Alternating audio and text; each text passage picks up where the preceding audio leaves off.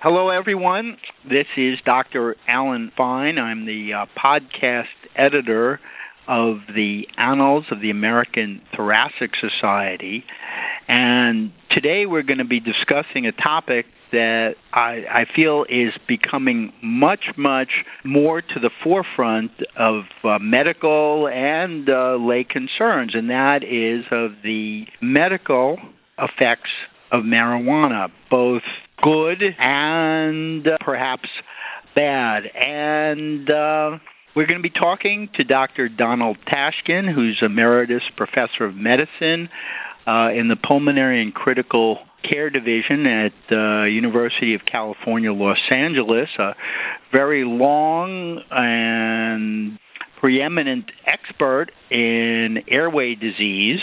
And he is going to be discussing his editorial appearing in this month's Annals, as well as the article by Kempker et al. On the effects of marijuana exposure on expiratory airflow, a study of adults who participated in the U.S. National Health and Nutrition Examination Study. So I think that the first question that I have, and which is still somewhat confusing to me, is how should we understand what marijuana is? Does it matter if it is smoked, inhaled, ingested, where it comes from? Don, what can you tell us about marijuana? Okay, Alan, first of all, I'm happy to do this podcast. Marijuana comprises the dried leaves and flowering tops of the ubiquitous hemp plant, Cannabis sativa, and is most commonly smoked in the form of a joint or a hand-rolled cigarette. It varies in size from about 250 to 1,000 milligrams. Remember that a conventional tobacco cigarette has about 1,000 milligrams of tobacco. Joints do not utilize a filter and are more loosely packed than commercially prepared tobacco cigarettes. They're typically smoked with larger puff and inhaled volumes and about 4 to 5 times longer breath-holding times compared to tobacco cigarettes of the same weight, and that results in about 4 times greater deposition of tar from smoked marijuana in the lung compared to tobacco. Now, the content of delta-9 tetrahydrocannabinol, or THC, which is a major psychoactive component of marijuana smoke, varies widely between plants and has, on average, increased substantially over the past several decades. Marijuana may also be smoked using a bong or a water pipe.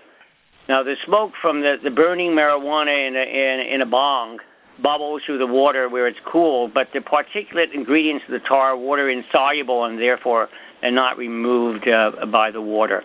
Marijuana can also be ingested with food or could be brewed as a tea and swallowed, but the most common mode of use is by inhalation of the smoke. So when I kind of went into this with a lot of misconceptions, and what can you tell us about how marijuana is similar or different from tobacco and how it might affect the lung? Yes, that's a very good question. So the contents of standardized quantities of marijuana and tobacco smoke have been compared by 3 different investigators. The volatile, that is gas phase, and particulate phase components of the smoke from each, that is from tobacco and from marijuana, are qualitatively similar, the major exceptions being that tobacco contains nicotine not found in marijuana, and marijuana contains dozens of cannabinoid compounds in addition to THC not found in tobacco. The gas phase constituent from both substances include carbon monoxide, ammonia, hydrocyanic acid, isoprene, acetaldehyde, formaldehyde, acrolein, etc. And these are found in both substances, the volatile phase from both tobacco and marijuana, while the particulate phase contains phenols and a number of polycyclic aromatic hydrocarbons, including benzpyrene, which is probably the most important human carcinogen. So all of those ingredients that I mentioned are potentially toxic to the lung. They don't sound very good. Yeah. Carcinogenic. And the similarity in the smoke contents of the two substances has obviously raised concerns that habitual smoking of marijuana might lead to the same harmful effects on the lung that have been very well documented for tobacco, principally COPD and lung cancer, as well as possibly an increased risk for pneumonia. Now, Dr. Kempker's paper, what can you tell us about this paper? Do you think it adds anything to our knowledge about the pulmonary effects of marijuana, and how so? Yes, I do believe that it does have added value. A limited number of studies have been conducted as prior to the Kempker paper to examine the association between marijuana smoking and the presence of respiratory symptoms and any abnormality in lung function. Nearly all of these studies have shown a significant association of marijuana use with symptoms of chronic bronchitis, that is, chronic cough and sputum, often with wheezing. But the findings with regard to an abnormality in spirometry have been somewhat mixed, most showing no association with the reduced forced expired volume in 1 second, which I refer to now as FEV1, or forced vital capacity, that's FVC, but a couple showing an association with a decrease in the ratio of FEV1 to FVC that's considered the most sensitive and specific measure of airflow obstruction as seen in COPD.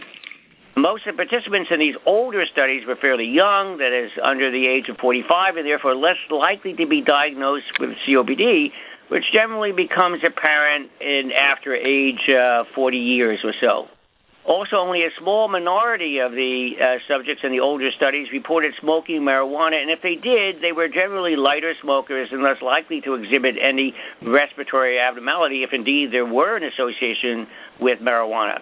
Therefore, additional studies, such as a study published by Kempker and colleagues, fill an important need by examining a large population of over 6,000 adults, 18 to 59 years of age, who participated in one of two nationwide U.S. surveys that you referred to, the National Health and Nutrition Examination Survey, or NHANES, between 2007 and 2010. Now, importantly, these participants were representative of the adult population of the U.S., and over a third were in the COPD age range, that's over 40 years of age. And over 850 were self-reported marijuana smokers with an average of nearly 16 joint years cumulative lifetime history of marijuana use. Remember, a joint year is one joint a day smoked for 1 year. So 16 years would be 16 joints a day for 1 year, or more likely, say 2 joints for 8 years or what have you. You could do the math. So a reasonable number of these participants in the Kempker study were moderate to heavy users. And using standard statistical techniques, logistic regression, that control for important confounding variables such as age, gender, socioeconomic status, and concomitant tobacco use, most importantly the concomitant tobacco use, the authors failed to find any association between light to moderate use of marijuana, that's up to 20 joint years, and evidence of airflow obstruction as defined by an abnormal FEV1-FVC ratio, that is a ratio less than 70%. Which is defined by the GOLD guidelines, the most widely cited evidence-based guidelines for the diagnosis and management of COPD, as indicative of or consistent with COPD. On the other hand, they did see a statistically significant association with a reduced FEV1-FVC ratio in the heavier smokers of marijuana, that is, smokers of more than 20 joint years. At the same time, though, this becomes a little complicated. Heavy marijuana use in this subpopulation of heavier users was also associated with a trend toward an increase, not a decrease, in the forced expired volume in 1 second, the FEV1, which itself is a measure of airflow, and an even greater and statistically significant increase in the vital capacity, thus accounting for the reduced ratio, because you have an increase in the denominator in relation to the numerator, which would spuriously reduce the ratio.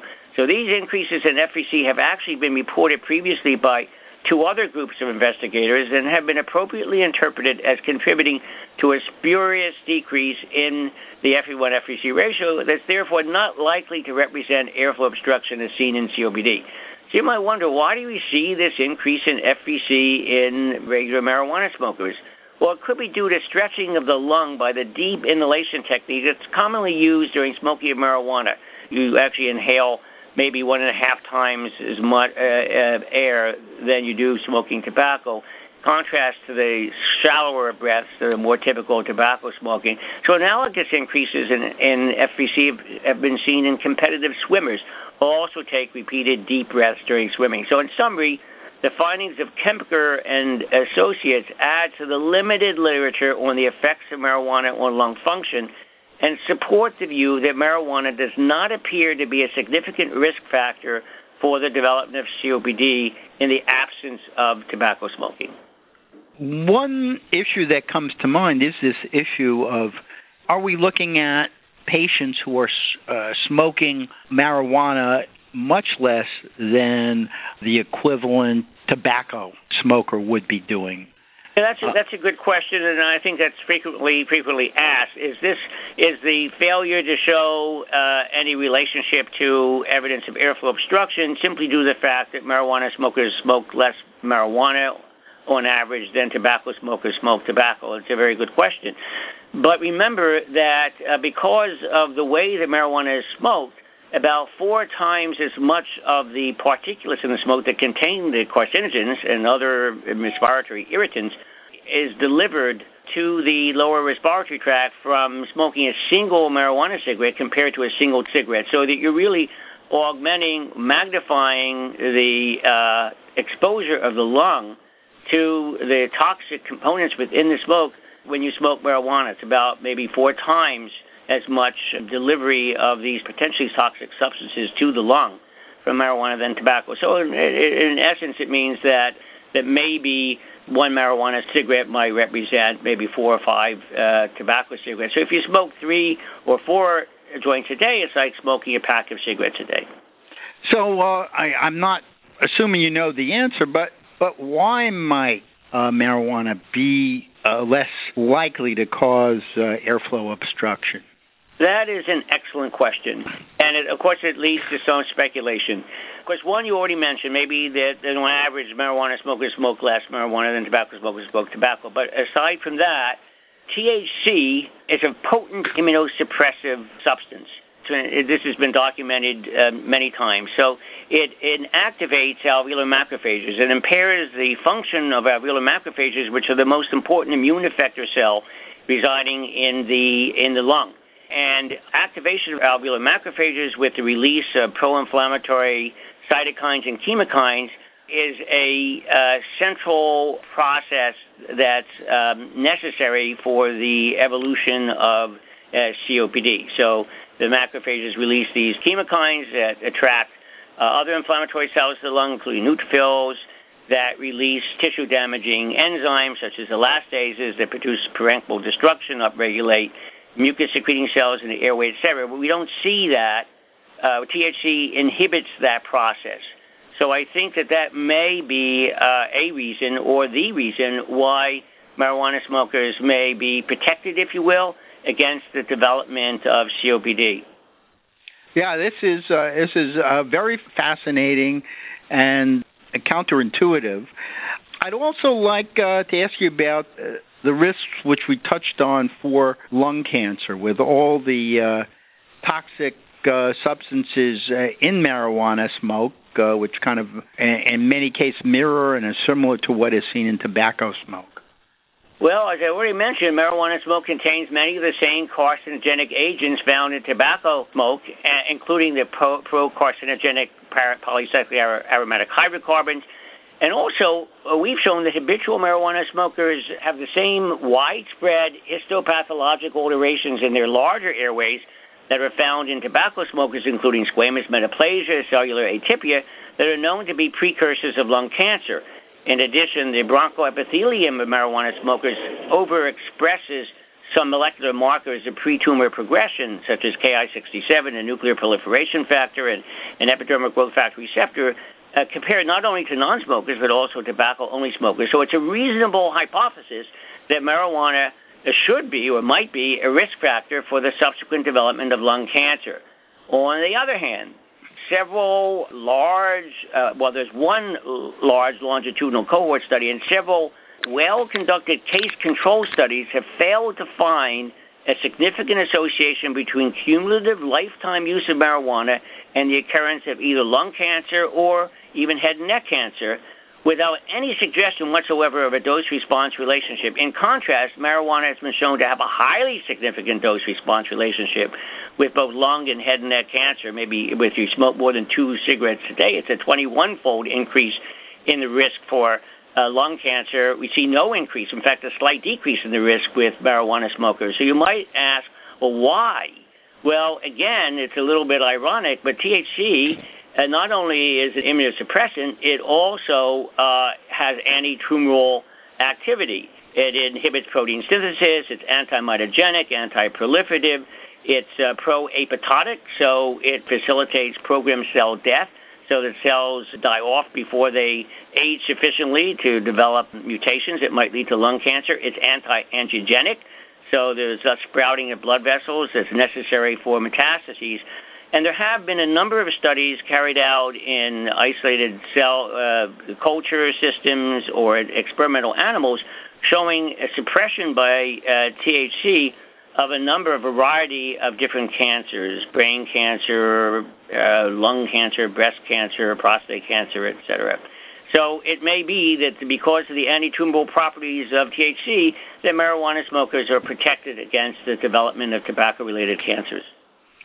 Well, this is definitely very fascinating. I guess as marijuana, which is moving toward change in legal status throughout the United States, as this occurs, I think we'll be dealing with this much more, and much more information will be available. And what you've told me is kind of counterintuitive, but very useful information in advising patients about the risk of marijuana use.